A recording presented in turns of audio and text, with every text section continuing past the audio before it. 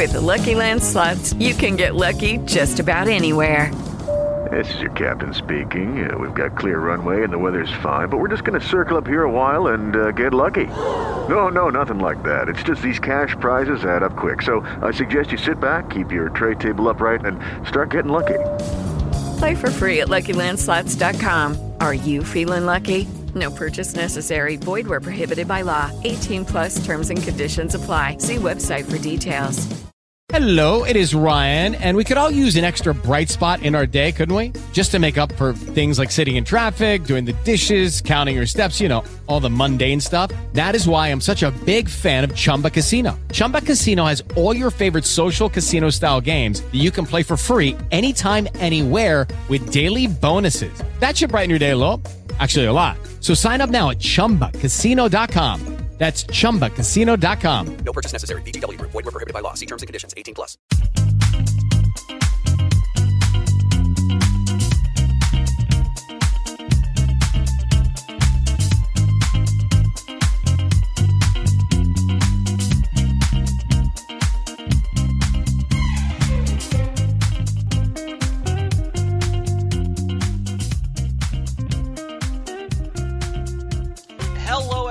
It is Thursday, February 4th, 2016, and we are your UFC main event killer leader, copyright Dan Barrero, here on the MMA Torch podcast. I am MMA Torch editor Jamie Pennick, joined once again by MMA Torch senior columnist Sean Ennis. Sean, good to have you back on the show. It's been a little while. Good to chat with you again. As I said, we are your UFC main event killer leader, as we've had some shakeups here in the last week and a half that have brought some changes to February fight cards. Most pressing of which is Saturday's UFC Fight Night 82 event, which was supposed to be UFC 196. The name change came after Fabricio Verdum and Cain Velasquez both dropped out last week due to respective injuries, meaning that this was no longer a viable pay-per-view card. First, it was Cain Velasquez pulling out. The UFC tried to book Stipe Miocic in against Verdum, and Verdum essentially said, well, if it was Cain, I'd keep going, but I've got some stuff that I don't feel like fighting through against Miocic. So now we have Johnny Hendricks fighting Stephen Wonderboy Thompson in the main event on Fox Sports 1. Sean, we'll talk about UFC on Fox 18 and maybe the Bellator results from Friday night, and we've got some other stuff to hit as well, but really with this card 2 days away now, I want to talk about the changes that have been made and the UFC's decision here to downgrade to Fox Sports 1, as well as how this will affect the pay-per-view schedule going forward. So we've got a few things to take apart here with UFC Fight Night 82, which is the new designation for this event.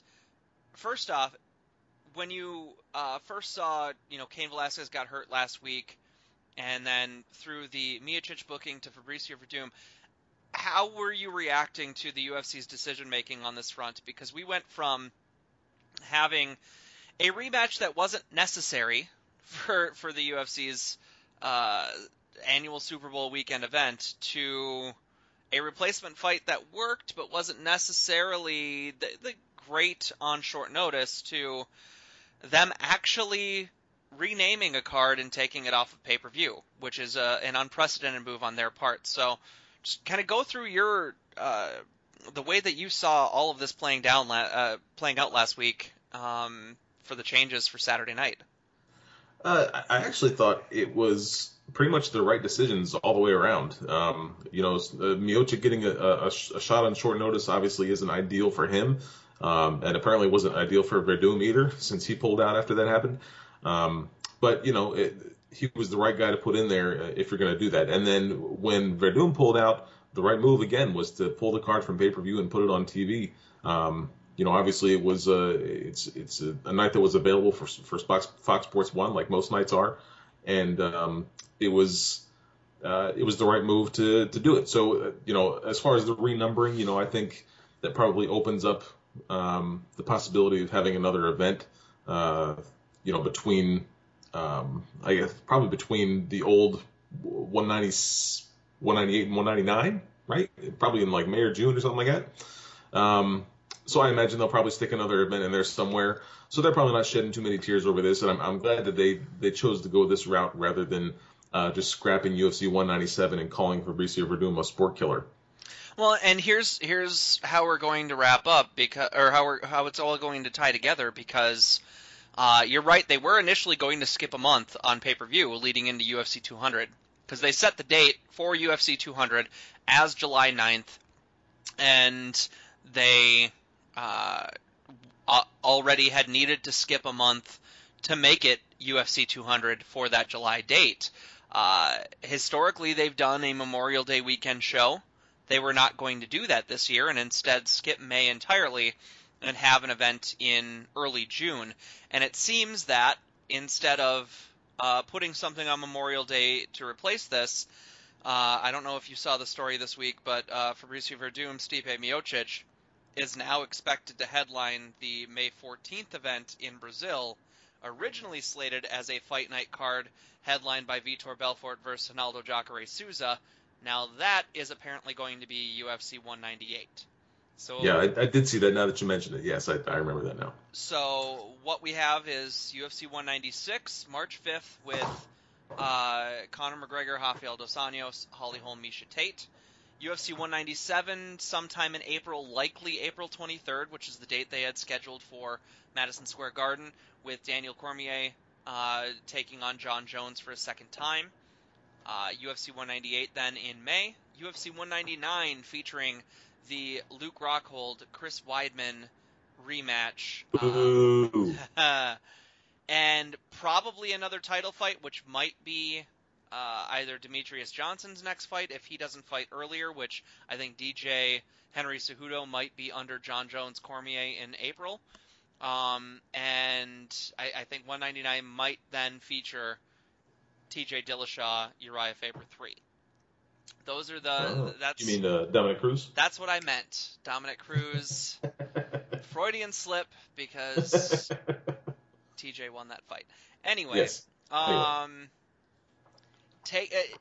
do you think that lines up for the UFC? Because really, honestly, by just circumventing February and still having the heavyweight title fight then in May, they haven't really lost anything. They've just traded one event number for another here, and still set themselves up for some significant fights in July. But I'm curious to see what they can put together for 200, because right now, missing the Holly Holm Ronda Rousey rematch, I'm not sure how this comes close to biggest event ever, when Conor McGregor fighting Rafael dos Anjos is pretty damn big in March.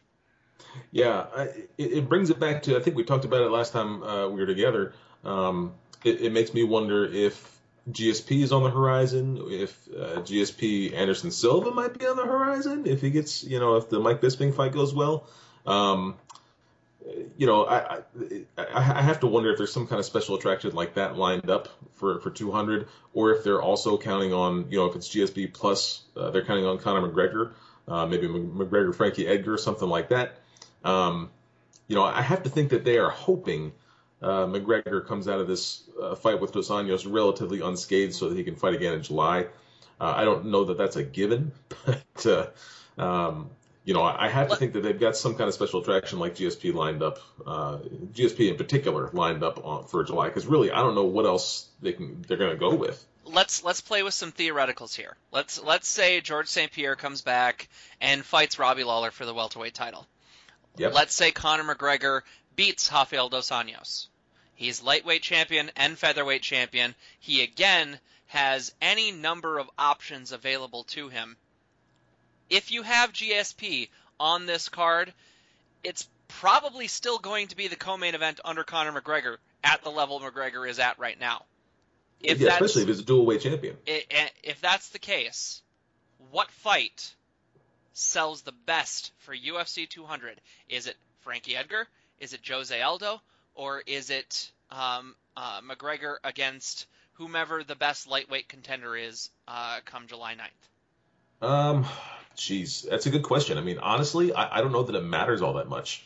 I think it probably would be good to get him against a known quantity. I mean, obviously they're not going to throw him in there with a nobody for a title shot. Okay, throw the lightweight title out then. Frankie Edgar or Jose Aldo, which one is bigger? I got to think Aldo is bigger. I would say it's a better. Of all the title rematches that we're seeing, that's the one that makes the most sense, and we're not getting it. So to me, that's a bigger fight because you have the intrigue of, was this, no one's going to call it a lucky punch, but is it going to be different if the fight lasts longer than 16 seconds? I think there's that intrigue there. The Edgar fight would still be big, but I think the Aldo fight would be bigger. Yeah. Honestly, I agree with that, and I would hate for Frankie Edgar to get screwed out of another title fight. Yes. I really would, but at the same time, you would hate for Jose Aldo to get screwed out of a rematch when he was unbeaten for a decade and the only champion this division had ever had. Yeah. It's one of those situations where someone is going to get unjustly screwed over, and there's no getting around. There's no way around it. Yep. There just isn't. There is not any way around it, because both have equally compelling cases for that fight with McGregor, and both fights are still massively intriguing. Yes, the Aldo fight ended in 13 seconds, but it's still significantly intriguing because we want to know what happens if that punch doesn't land. Yeah. And we're only going to find out if a rematch happens. If it ends again in 15 seconds, okay, then there's your answer. There is nothing more to that matchup. Yeah, I just don't see that ever happening. Right. Then again, we both thought that Jose Aldo was absolutely going to beat Conor McGregor in December. So, what the do we know? It's all true. All right, I do want to preview Saturday's card, but let's backtrack a bit and talk about the fights that actually took place last weekend, because we'll have some fallout from that as well. UFC on Fox 18 hit the Prudential Center from Newark, New Jersey last Saturday, January 30th. Anthony Rumble Johnson just really, really, really demoralized and humbled Ryan Bader. I don't think that there was anything surprising about how this played out. I think that Bader, I really think his confidence got zapped immediately. Having that shot stuffed and then winding up on his back, it was only a matter of time, and that's exactly how it played out, because Johnson took his time with the ground and pound, eventually got his back, and put him out cold badly. That was sprawled out, face down, unconscious. Ryan Bader, unfortunately, is never going to get a title fight in the UFC. Unfortunately for him, it's unfortunate for him because he had really earned it with the 5-fight winning streak and should have gotten his shot with Cormier over Alexander Gustafsson, but clearly is not. He's a step below that level. I don't think there's anyone who would believe that Bader could hang with John Jones in a rematch. I don't think anyone thinks that he would actually do much against Daniel Cormier, but he had deserved a right to get that fight until Saturday night. Yeah, this fight kind of showed further that there is the top three in the light heavyweight division, and then there's everybody else. And really, you could say it's the top two.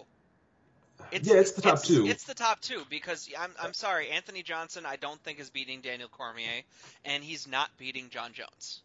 Right, but nobody else is beating Anthony Johnson. Exactly, which is why it's the top two. Right. And then there's a significant step down to 3, and then there's an even bigger step down to 4 and below. Yeah, it's a multi-tiered division right now. Yeah, it is. It is. There's just not very many guys on the top 2 or 3 tiers. No. I mean, you've got you've got the top two in, like you say, Jones and Cormier. Then you've got Anthony Johnson. Then you've got Alexander Gustafsson. And really, if you want to take it this way, I think John Jones beats Daniel Cormier even more convincingly when they fight in April. Oh yeah. And so it is this is the wedding cake of divisions. That is a great way to put it. We have the small tippy top. Only one person is up there, and then it keeps going from there. Daniel Cormier is a step above everyone else that he's fought, except for John Jones. And I don't say this to I know I come across as a Daniel Cormier hater when we get into this, and I honestly don't care, because the fact of the matter is he's not John Jones, and he's not going to beat John Jones. And he didn't beat John Jones last year. And when he comes across trying to say, he's the man and that he absolutely 100% wholeheartedly deserves the belt around his waist, there's just a disconnect there between, his statements and reality. I digress. With the Lucky Land Slots, you can get lucky just about anywhere. This is your captain speaking. We've got clear runway and the weather's fine, but we're just going to circle up here a while and get lucky. No, nothing like that. It's just these cash prizes add up quick. So I suggest you sit back, keep your tray table upright, and start getting lucky. Play for free at LuckyLandSlots.com. Are you feeling lucky? No purchase necessary. Void where prohibited by law. 18+ terms and conditions apply. See website for details. Hello, it is Ryan, and I was on a flight the other day playing one of my favorite social spin slot games on ChumbaCasino.com. I looked over at the person sitting next to me, and you know what they were doing?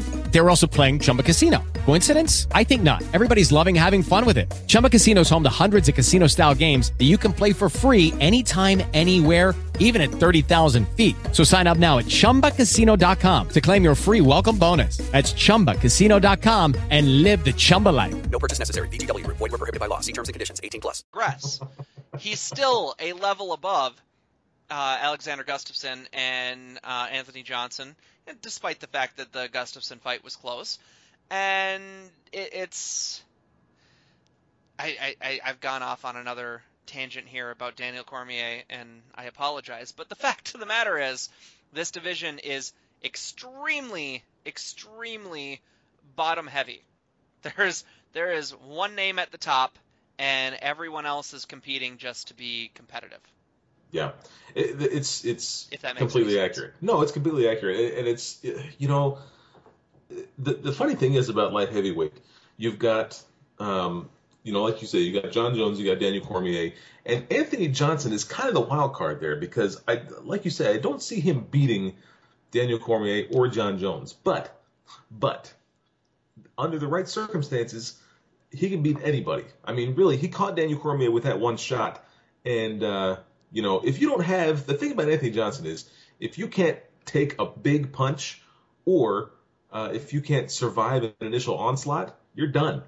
and you won't get away from him, because Anthony Johnson is like the ultimate puncher's chance. Like, a lot of times when you say puncher's chance with a guy, it just means, well, anybody can get lucky at any given time. But with Anthony Johnson, the puncher's chance is something a little bit different, because he's still good, and the puncher's chance just means if he catches you and if you don't have a really good chin, he will beat you.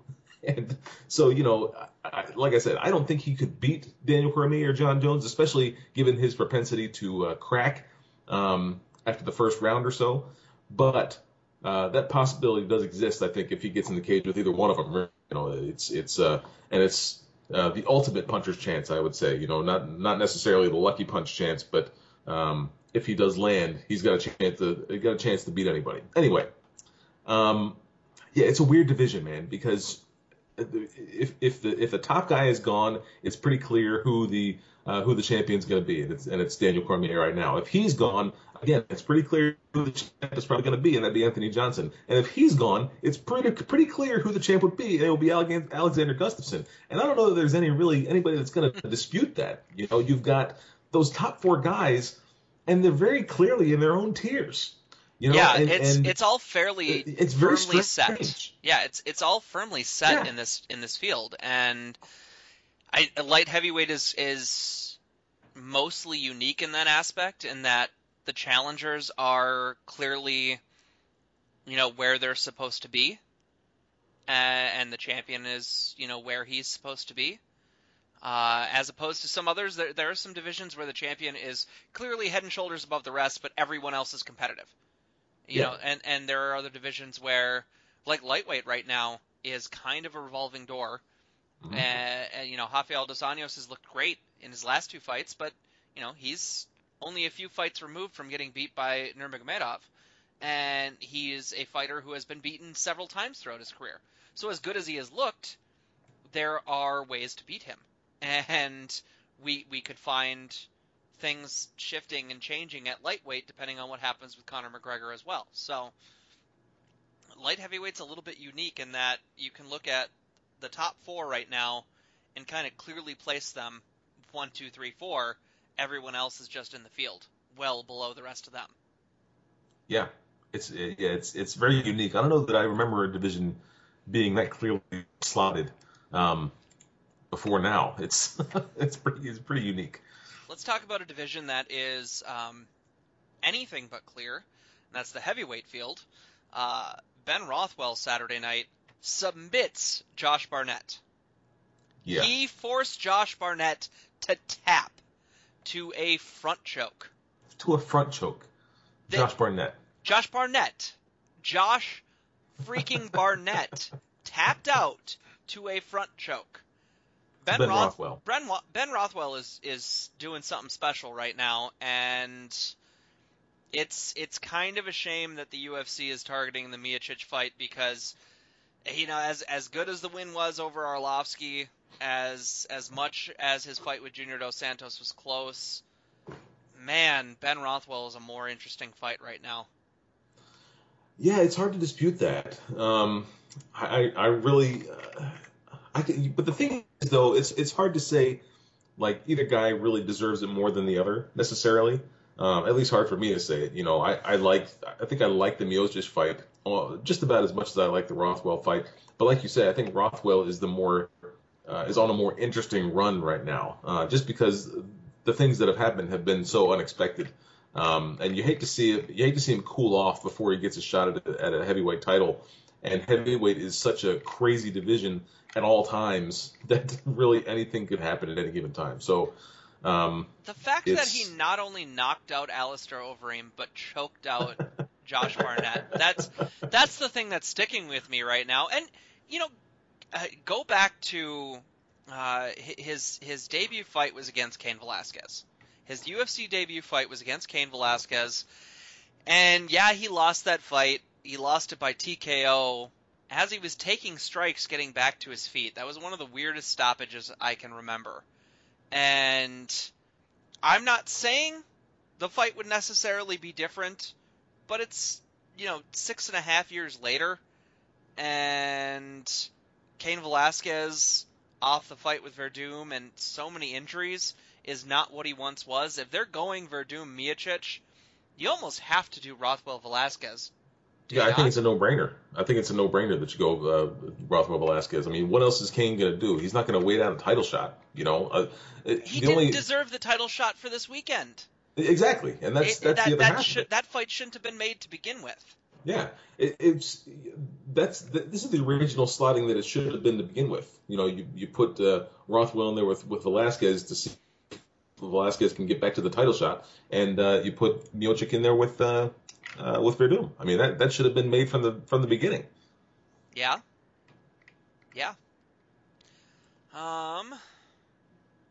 The main card Saturday also had a bantamweight fight between Jimmy Rivera and Yuri Alcantara that was given fight of the night kind of by default because there weren't any other really great fights on the card.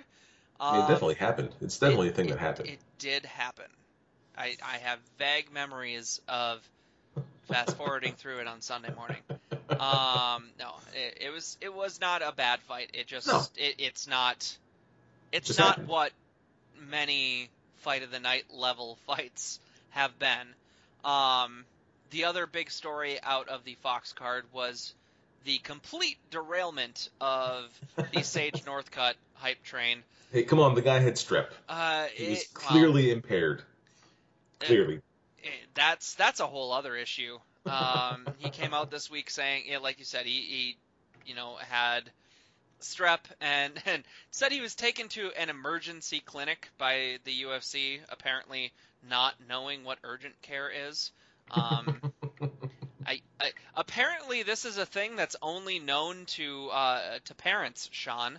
You and I obviously have some concept of what urgent care is. Yeah, I work for an urgent care company. And apparently there are people who don't understand the concept, and we're freaking out about Northcutt. At the same time, if he was that bad, the UFC shouldn't have put him in there. He should not have been allowed to fight. The commission shouldn't have allowed it. The UFC shouldn't have allowed it. Illnesses can affect people.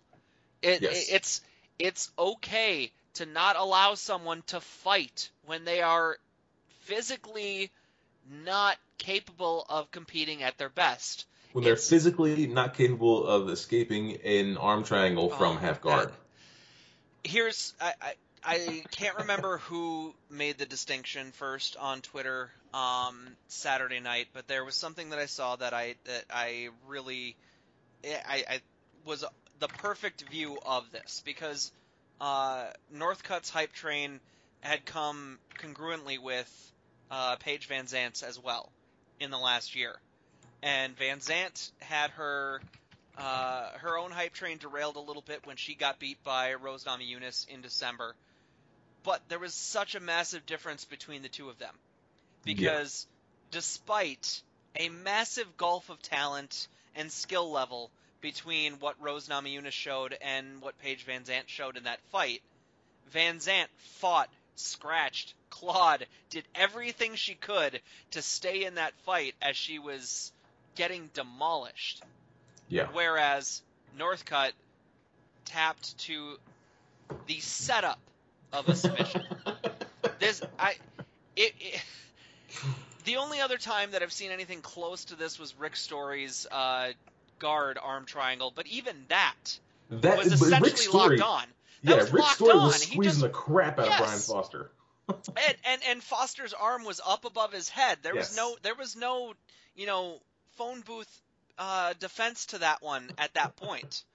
This one wasn't even locked on as tightly as one would expect the setup to be. That's what really is the takeaway here, because it really seemed like Northcutt just completely gave up and didn't want to be in there anymore. That was the big difference. And honestly, you know what?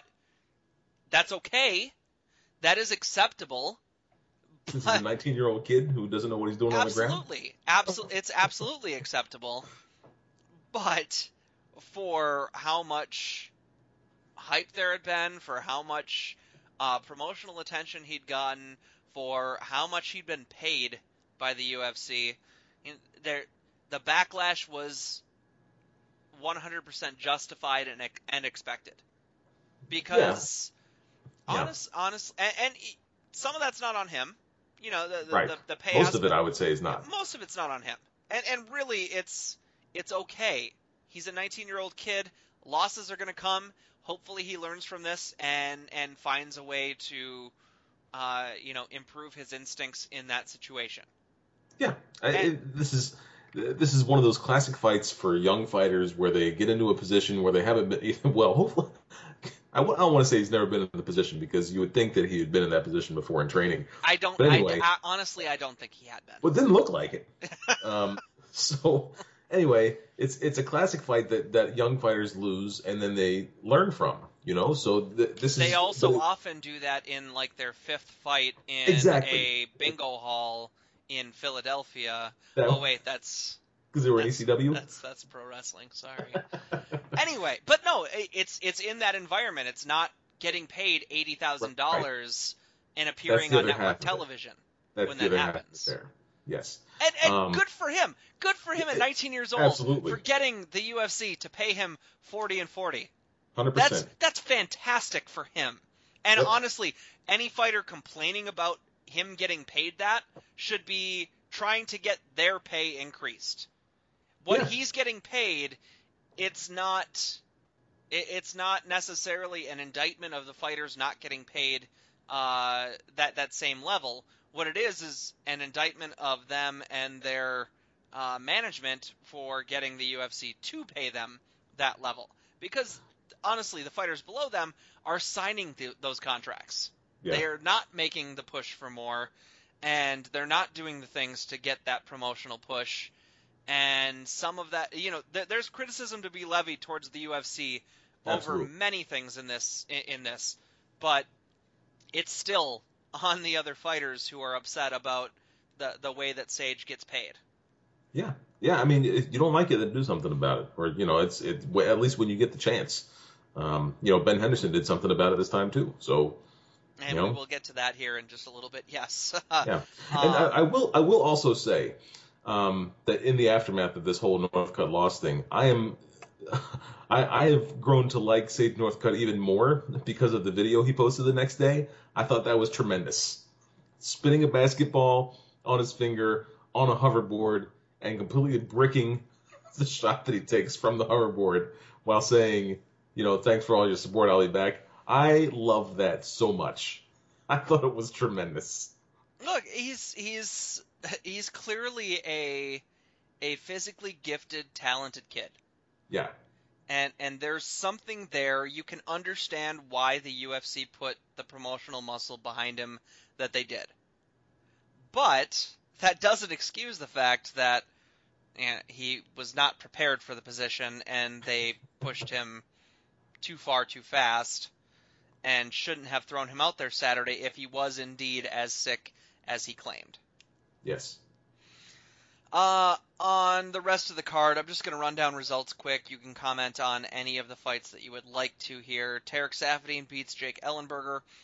Carlos Diego Ferreira defeated Olivier Aubin-Mercier. Rafael Natal stopped Kevin Casey. Wilson Hayes beat... Hello, it is Ryan, and we could all use an extra bright spot in our day, couldn't we? Just to make up for things like sitting in traffic, doing the dishes, counting your steps, all the mundane stuff. That is why I'm such a big fan of Chumba Casino. Chumba Casino has all your favorite social casino-style games that you can play for free anytime, anywhere with daily bonuses. That should brighten your day a little. Actually, a lot. So sign up now at ChumbaCasino.com. That's ChumbaCasino.com. No purchase necessary. VGW Group. Void where prohibited by law. See terms and conditions. 18+.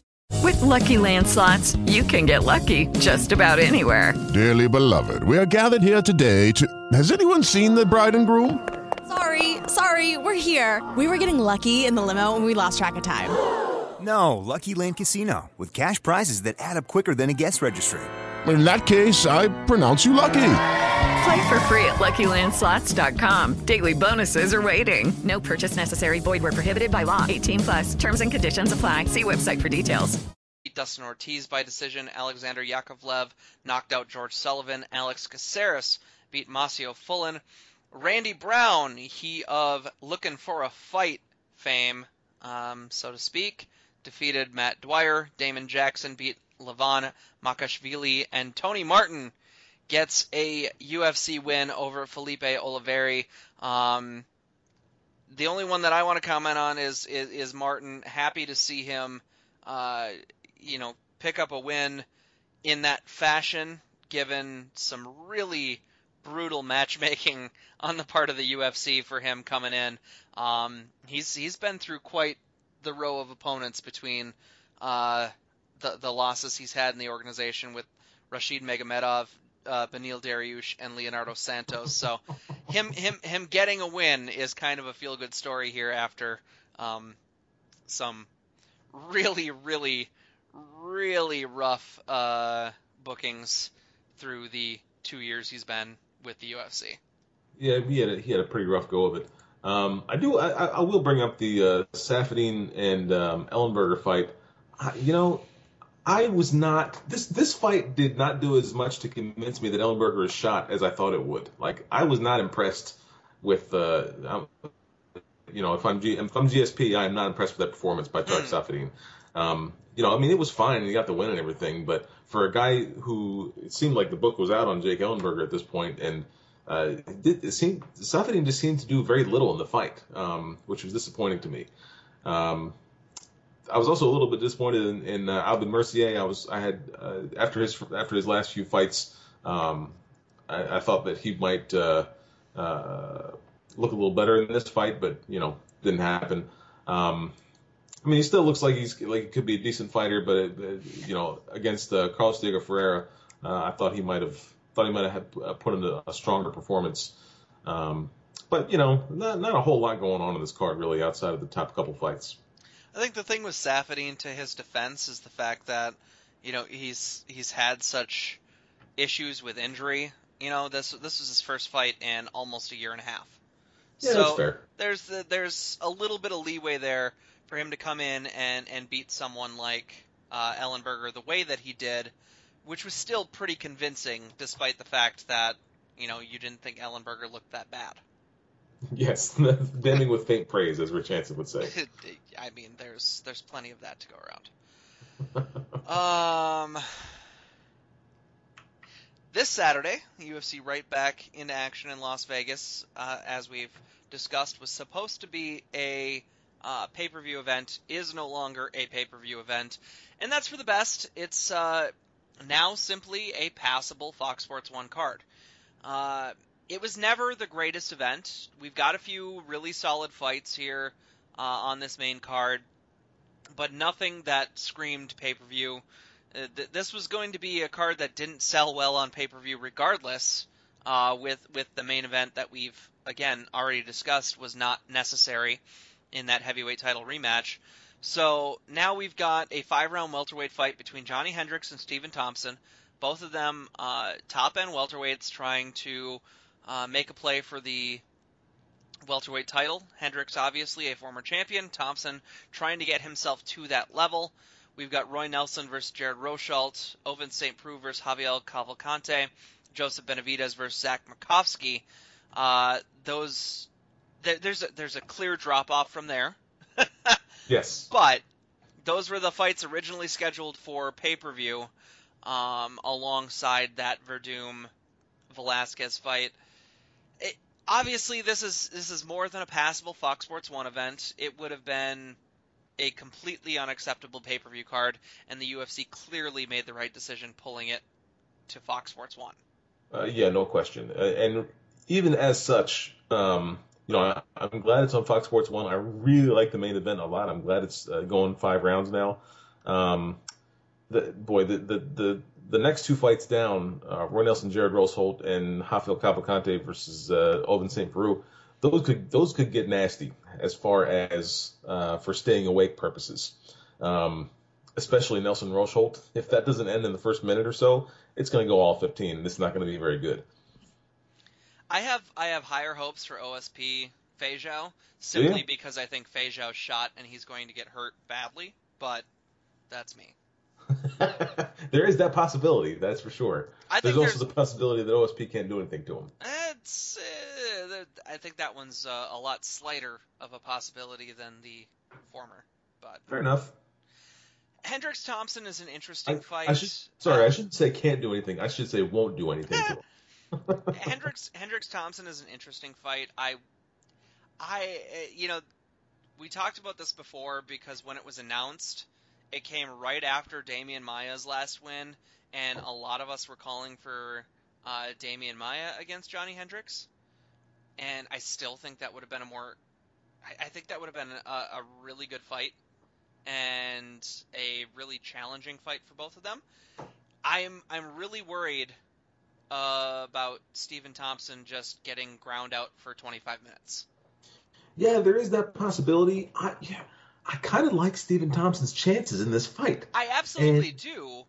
I just it really seems to me the type of fight where if Hendricks comes in serious about the weight cut this time around and has no issues, which by all accounts he's not going to this week, then he's got the type of skill set to completely neuter what Stephen Thompson does best. This is true. If he gets the takedown, if he doesn't have any problem getting takedowns, then Thompson is definitely going to be in for a long night.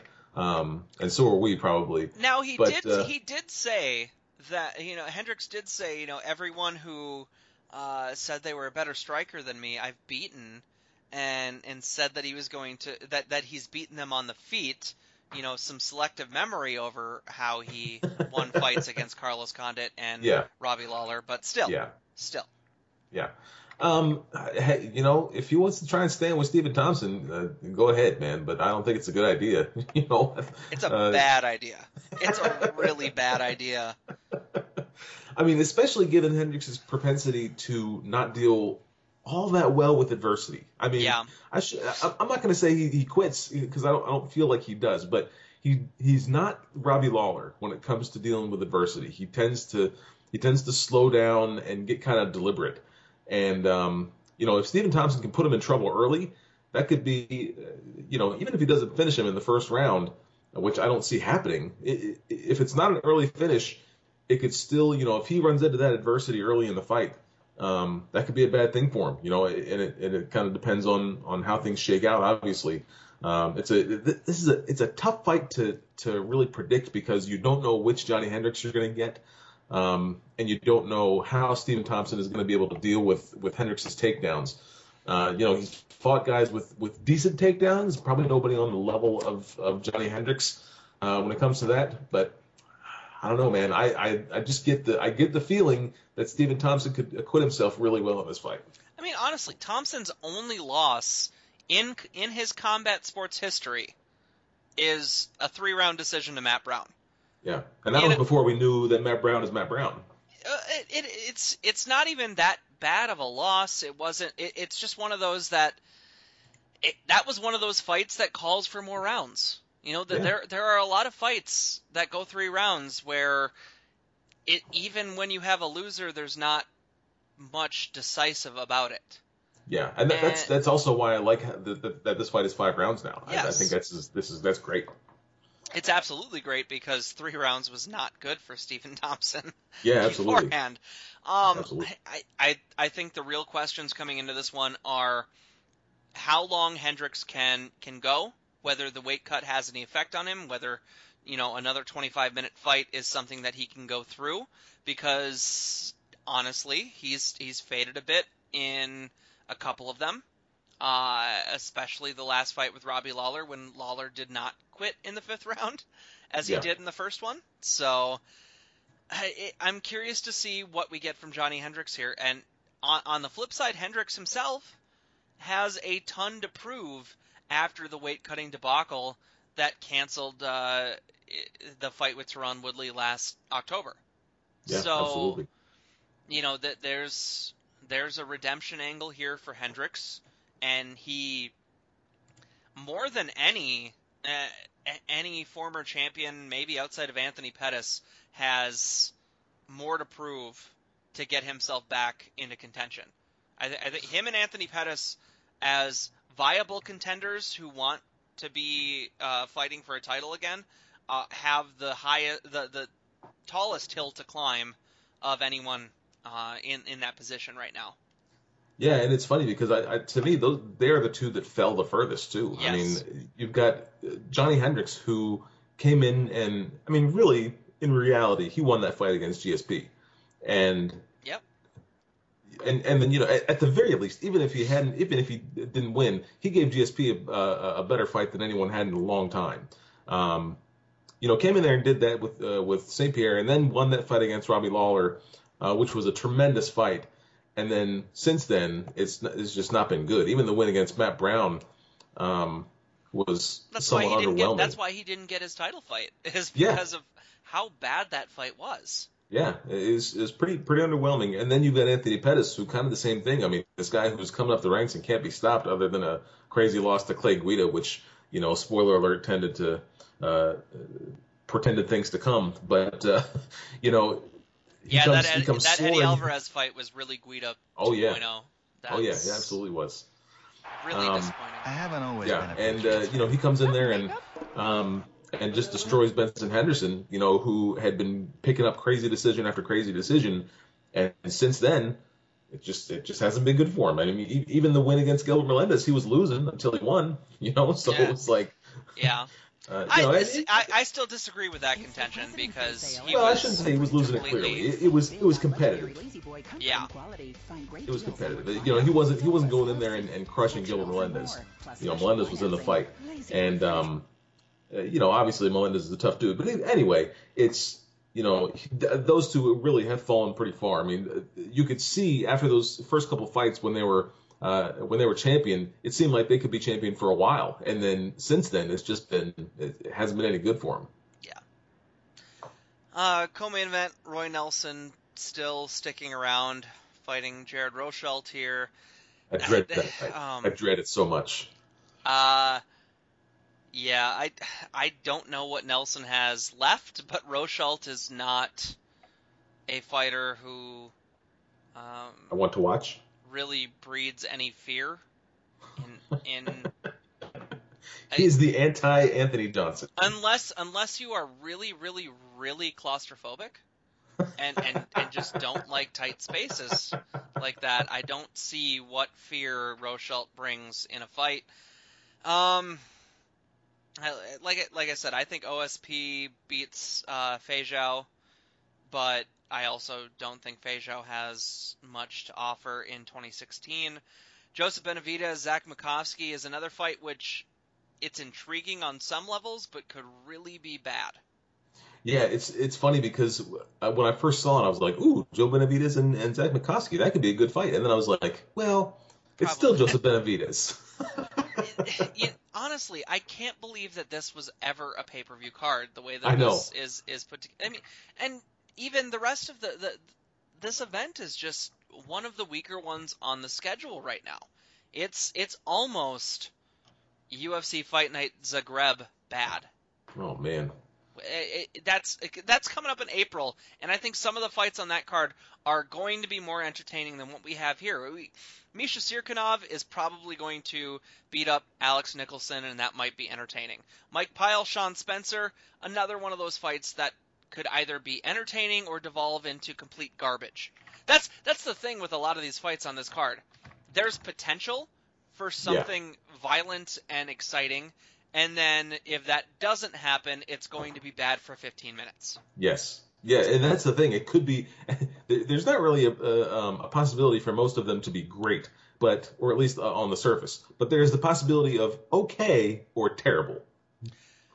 Like Josh Berkman, KJ Nunes. Nunes has been awful for quite some time, which is really surprising given the way he looked through Elite XC and even some of his Strikeforce fights. Berkman fell off a cliff. Yeah, Berkman coming down to lightweight after a failed return at welterweight.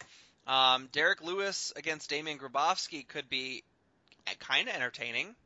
But if Lewis fails to get the first round knockout and Grabowski fails to actually take him down and do anything, this is a clinch fest for 15 minutes, and that sucks. Yep. Ray Borg, Justin Scoggins is the bright light on this prelim card, and I hope it's as good as it could be.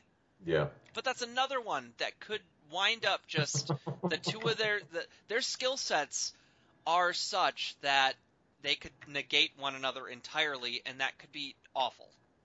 It's very true, the things you say. Noad Lahat has shown some potential, but he's fighting a tough Latin America competitor in Diego Rivas, who has no business being in the UFC. Speaking of no business being in the UFC, oh, the champion of segues. Look at this. Mickey Gall is fighting Mike Jackson, because apparently he doesn't want to go by Michael. No. For Gall's right to fight CM Punk in June. Because Mike Jackson is probably too good.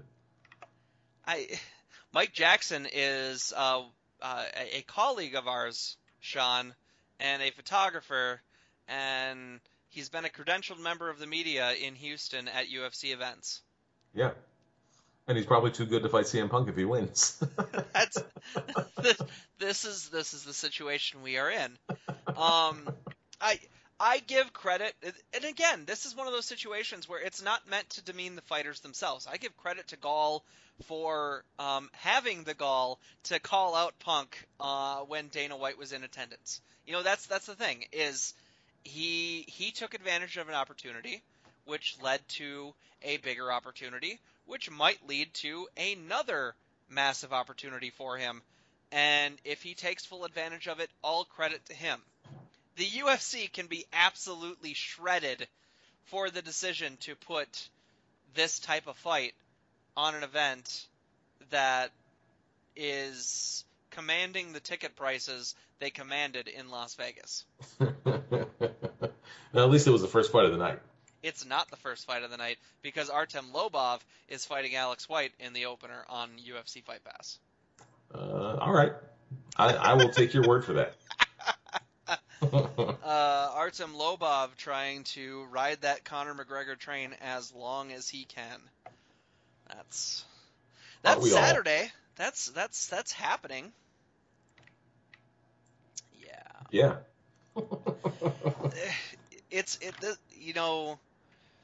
This is one of those cards that, until you really look at it fight by fight and see what the matchups are and what's actually happening, you might think on the surface is going to be a good, entertaining event. Yeah, well, the funny thing was, I hadn't really examined the card before the Velasquez and Verdum things happened, and I was like, Verdum, Velasquez, and Thompson Hendricks, that's pretty good. But then you look at the rest of what the main card was going to be, it's like, that's not good. You look at it, and how are they ever going to charge $60 on pay-per-view for this? Right. It's all right. Moving on. Yes. We talked about at the top of the show the main event changes happening, and the UFC's next Fight Night event after Saturday night is coming on February 21st from Pittsburgh, Pennsylvania. Donald Cerrone moving up to welterweight for the first time. He was supposed to fight Tim Means, and Tim Means got pulled on Wednesday for a potential violation of the USADA anti-doping policy. So depressed. Means is proclaiming his innocence, says that he honestly does not know how the substance he supposedly tested positive for wound up in his system, believes there's either a lab error or a tainted supplement, and he's trying to get every test done that he possibly can. It's a really disappointing situation overall, and the replacement fight is one of those that just doesn't make any sense for Cerrone himself, and is very transparently the UFC picking something that they think they can market, because it's Donald Cowboy Cerrone against Alex Cowboy Oliveira, so the UFC could put Cowboy versus Cowboy on their poster. There's really no other reason for this fight to be happening. Yeah, and calling that a reason is kind of stretching it.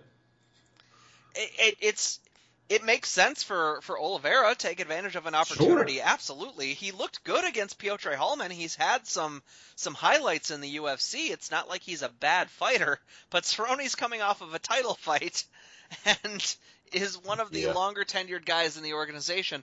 There are so many more interesting fights for Donald Cerrone but at the same time, Cerrone is not the kind of guy who really cares who's against him in the cage. Also, isn't Oliveira a lightweight too? So, is he moving up to welterweight, or is it just for this fight, or what is that? Well, it's funny because he is a lightweight, but 2 of his 4 fights in the UFC have come at welterweight because of short notice situations like this. In one of them, he choked out KJ Noons, so, there's that. There is always that. Oh my gosh. Yeah, this might be the most underwhelming. It's a complete mess. First of all, there's some kind of conspiracy, because first you got my guy Yoel Romero testing positive, and then now you got my guy Tim Means testing positive. I feel like my guys are testing positive now, and I don't understand why that's happening. Next thing you know, because you cheer cheaters, Sean. Oh, well, obviously. Next thing you know, Gabe Gonzaga is going to turn up positive, and then my whole world is just going to turn upside down. Then Eddie Alvarez, and that it's just going to be all over for me. I mean, none of that would surprise me. There are very few guys in the sport where I would be legitimately surprised if anything popped up on their random drug tests. That's a fair point. It's Michael Bisping, maybe Tim Kennedy. Yeah. And probably Cowboy Cerrone too. Well, yeah. Well, except for the fact that he has failed a drug test before, so that's true. But really, honestly, it's Bisping and Kennedy, and I don't know that there are many more that I would put on that list. Yeah, I agree. That would legitimately shock me. Yep. And so I'm inclined to believe Tim Means on it being a supplement because the supplement industry is completely terrible, insane and unregulated. Corrupt and unregulated and all of that. But USADA's response is going to be, well, we advise you not to use supplements because of that very reason. Right. You're using them at your own risk. They're not wrong. Because it doesn't matter what's on the label on supplements because most of the time what's in them is absolutely nothing to do with what's on the label. It's usually testosterone. And that's and so it's such a their issue, and it's a known issue. Everybody knows about it. So you use them at your own risk. It's just how it is. And he says Means says that he's been drug tested on these supplements before. Well, that's assuming that taking the same supplement many years in a row means that you're having the same supplement every time. Exactly. Because every bottle you get, every jar you get, every sample you get is not going to be the same thing because you are using an unregulated product that is known to have all sorts of random things in them that should not be in them. So it's hard to have full sympathy. At the same time, you can believe that perhaps he didn't knowingly take anything, and it might suck that he could lose 2 years because of that. But it's a whole other issue about getting supplements out of sports entirely, and that's just not happening anytime soon. Yeah. So, yeah. What do you think?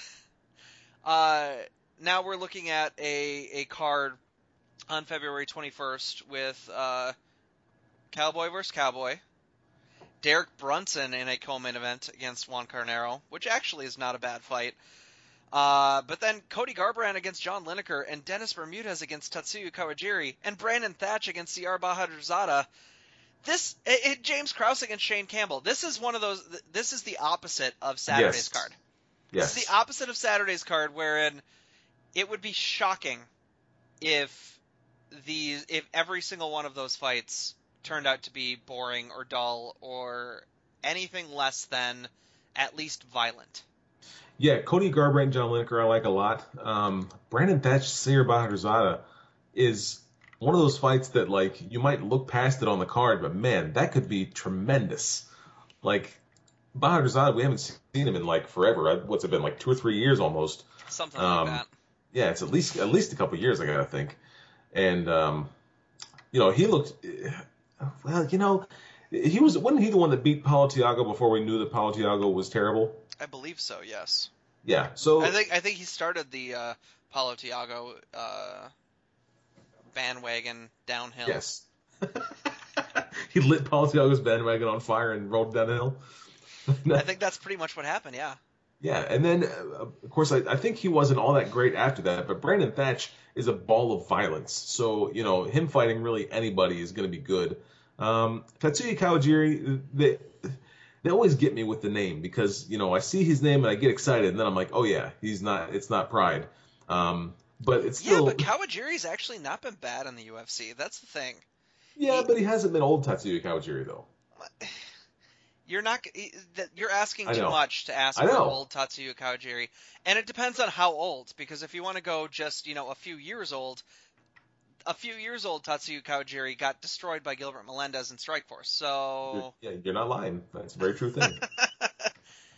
No, true thing that happened. But still, I like the fight a lot. Dennis Bermudez is a fun guy to watch, and Tatsuya Kawajiri, even though he is not Pride Tatsuya Kawajiri, is still Tatsuya Kawajiri, and he's fun to watch. So it still should be good. Yeah. I want to get to Benson Henderson, but I since we're on this, let's just go out to future fights because the UFC has been building up, at least through reports, the next Fox event in April, and it's looking pretty damn solid right now. Tony Ferguson was initially going to return in March in a rematch of his one of his only UFC losses. It might be his only UFC loss to Michael Johnson. And instead, Johnson pulled out of that fight, and Ferguson moved to April to have a number one contender fight with Khabib Nurmagomedov, which Nurmagomedov says is going to be the 5-round main event on Fox. Hopefully it is, despite there being technically bigger names on this card so far, because that's the fight most deserving of 5 rounds. But here's what we've also got, at least reported as of now. Rashad Evans against Shogun Rua, Michael Chiesa against Beneil Dariush, Besh Kohea against Raquel Pennington, Cub Swanson against Hakran Diaz, Tisha Torres against Rose Namajunas, and Lyoto Machida against Dan Henderson, and nobody cares about that fight because it sucked the first time. Why are they making that fight again? I have no idea. That's the one booking in the next several months that just makes absolutely no sense to me. That makes less sense to me than Cowboy versus Cowboy. That's kind of mind-boggling. So what was I talking about? The Tony Ferguson, Tony Ferguson, and distracted by the suckiness of Machida Henderson too. Yeah, I was kind of distracted by that. Really, it's going to be Dan Henderson looking for the left hand the whole time, and Machida staying out of the way and throwing a couple of leg kicks from time to time. Anyway, Tony Ferguson and Nurmagomedov. Are they going to wrap Nurmagomedov in bubble wrap between now and then so that it actually happens? I don't wonder if that's an option or if they're just going to trust that he's going to stay healthy. I don't know. But hopefully he does, and hopefully we get 5 rounds out of it because that's a tremendous number one contender fight, and easily the best fight on that card, from what you're telling me here. I'm curious what the main card is going to be. If they have 4 main card fights on Fox, if they have Evan Shogun and Machida Henderson over some of these other fights, that's kind of a bummer because it is. But there's no way those guys are fighting on the prelims. I know, and that's the thing that messes with me because Cub Swanson, Hakran Diaz, and Tisha Torres, Rose Namajunas, especially, I want to see on the main card. But then Betch Kohea against Raquel Pennington is a really solid fight, and honestly, the toughest fight that Kohea has had outside of the Rousey loss, and at the same time, if anyone deserves to go from pay-per-view main event to UFC Fight Pass headliner, it's Betch Kohea. But even Chiesa Dariush is a good fight. It's a good fight. A lot of really interesting fights, and Lyoto Machida, Dan Henderson is going to take a main card spot over several of them. And it's just a bad fight. It's a bad fight. But yeah, I gotta think. Evans Rua and Machida Henderson are going to be on the main card, and you got to put Swanson and Diaz in the opener, don't you? You would think, but I suppose they're probably going to save Torres Namajunas for the Fox Sports 1 final bout. Yeah. Unless they go with prelims on Fox, which they've done a few times. Yeah, that's true. I mean, because these fights are all worthy. They're all pretty good fights. Yeah. So yeah, it'll be interesting to see what they do here, but it's definitely a solid card for sure. Yeah. Outside of the name only fight of Machida Henderson. Let's talk about Benson Henderson and the move he made this week that could very well have significant ramifications moving forward. After his win over Jorge Masvidal last November in South Korea, he was a free agent. He finished out his deal with the UFC. He had headlined 10 of his last 11 fights in the UFC. Wow. 3 of them on Fox, 3 of them on pay-per-view. Benson Henderson put together I believe 11-3 mark overall in the UFC through 14 fights. He is now a Bellator rostered fighter. He signed with Bellator MMA this week, citing just a lot of intangibles to the offer, and as Dana White hinted, more upfront money than what the UFC had offered him. He did say that the UFC came with a strong offer. That's how he characterized it. Dana White said that there was significantly more money by a wide margin for him had he recaptured a UFC title, but that's assuming that they gave him a shot in the first place. Yeah, come on. So instead, Benson Henderson on a 2-fight winning streak is one of the first. I'm trying to think if he's the first since Andrei Arlovsky as a former champ to leave on a winning streak. I think he might be. And he enters Bellator in April, on April 22nd at Bellator 153, taking on Andrei Koreshkov for the Bellator Welterweight Championship.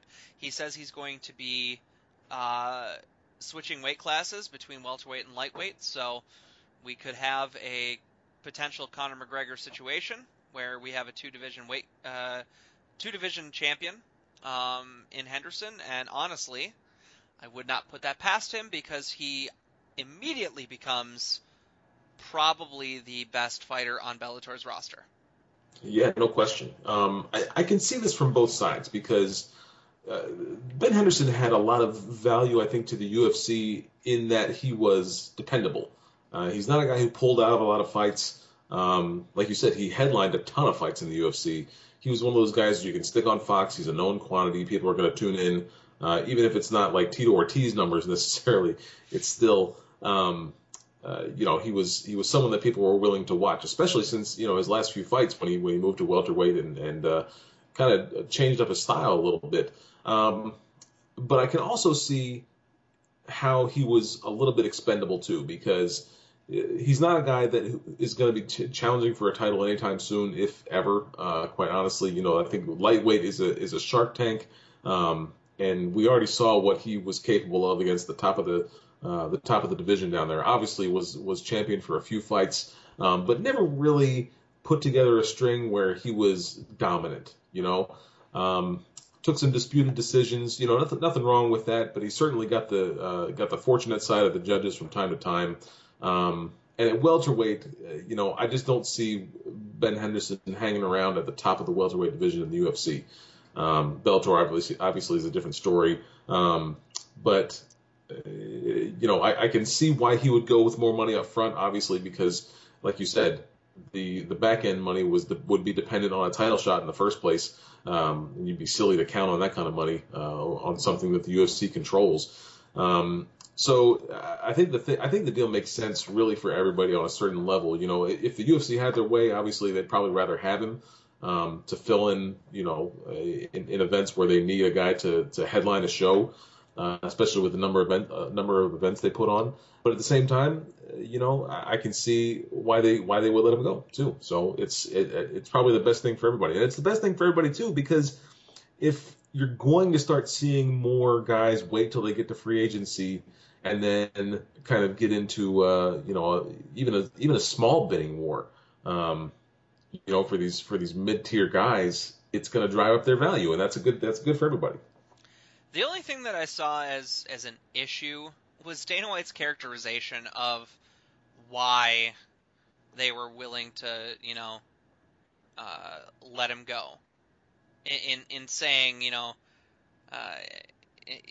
he's a former champion, but he's now ranked 15th, and we're looking for guys on their way up, not on their way down. He's only 15th because he switched divisions, and some on the UFC's dubious rankings panel decided not to vote for him at lightweight. And so he might be the only fighter ranked into actual weight classes. Prior to this. So it's a complete mischaracterization of where Benson Henderson is at, because honestly, the loss to Rafael Dos Anjos looks better now that Dos Anjos has gone on to capture the title and dominate Donald Cerrone. The loss to Donald Cerrone in January, I don't know that he lost that fight. It was a questionable decision. At the same time, I don't know that he beat Josh Thompson. I don't know that he beat Frankie Edgar in the rematch. There are those fights as well. Still, this is a guy who through 12 of his 14 fights was no lower than a co-main event for the UFC. He drew millions upon millions to Fox.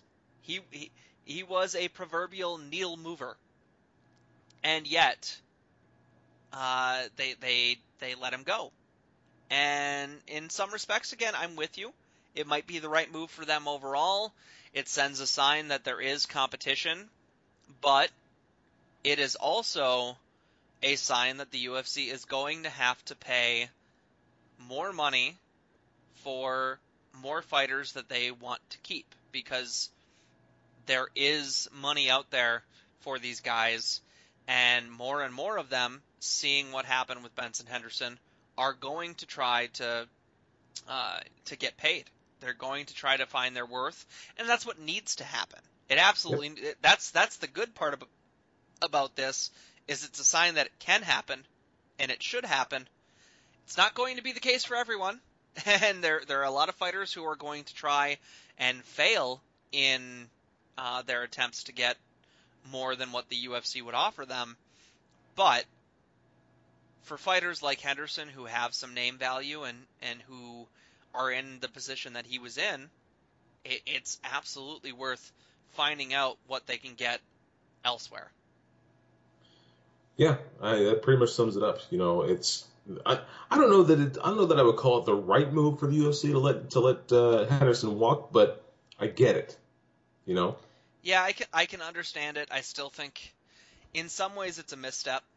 In some ways, it can be considered a significant misstep, because they wanna consider themselves the elite of the elite, that they have the best of the best. And when you have someone as good as Henderson is, despite some of the losses he's had, to take him off of the roster and have him head up someone else is a sign that you don't have the best of the best then there. So right. It's also incumbent on Henderson following through and doing what he needs to do in Bellator, because if he beats Koreshkov, if he goes on and takes the title from Will Brooks, if he defends both off and on, he could make himself a bigger deal than he is leaving. And that he said when he went into free agency that he wants to retire in the UFC, and that he thinks he's going to retire in the UFC. So I don't think we've seen the last of him in the octagon, and it depends on what he does in the Bellator cage to come back as an even bigger deal when he does return to the UFC, however many years down the line. Yep, that's about right. Yeah. Anything else on UFC on Fox 18, Saturday's card, anything else that we've touched on tonight before we wrap up? I don't think so. God, you're boring, Sean. I am boring tonight, aren't I? It's all right. It's all right. You're out of practice. This is your first show in like a month and a half. So you disappear. I know. Just show up out of nowhere like it was nothing. It's quite all right. I think you went like a 2-year hiatus before you started doing it regularly again anyway, so wouldn't be the first time, Sean. I'm not sure what you're talking about. I think that's our show for tonight, so I want to thank everyone for listening in. Hopefully we will be back next week to recap whatever happened on Saturday's card, and to look ahead to another packed schedule in February, and what is sure to be even more craziness throughout the next week, because that is the world of MMA on a week-to-week basis. Something always seems to happen. So Sean, hopefully I will talk to you next week. And Yes, we will continue moving forward in this craziness that is already the 2016 MMA schedule. So, for Sean Ennis, this is Jamie Pennick signing off.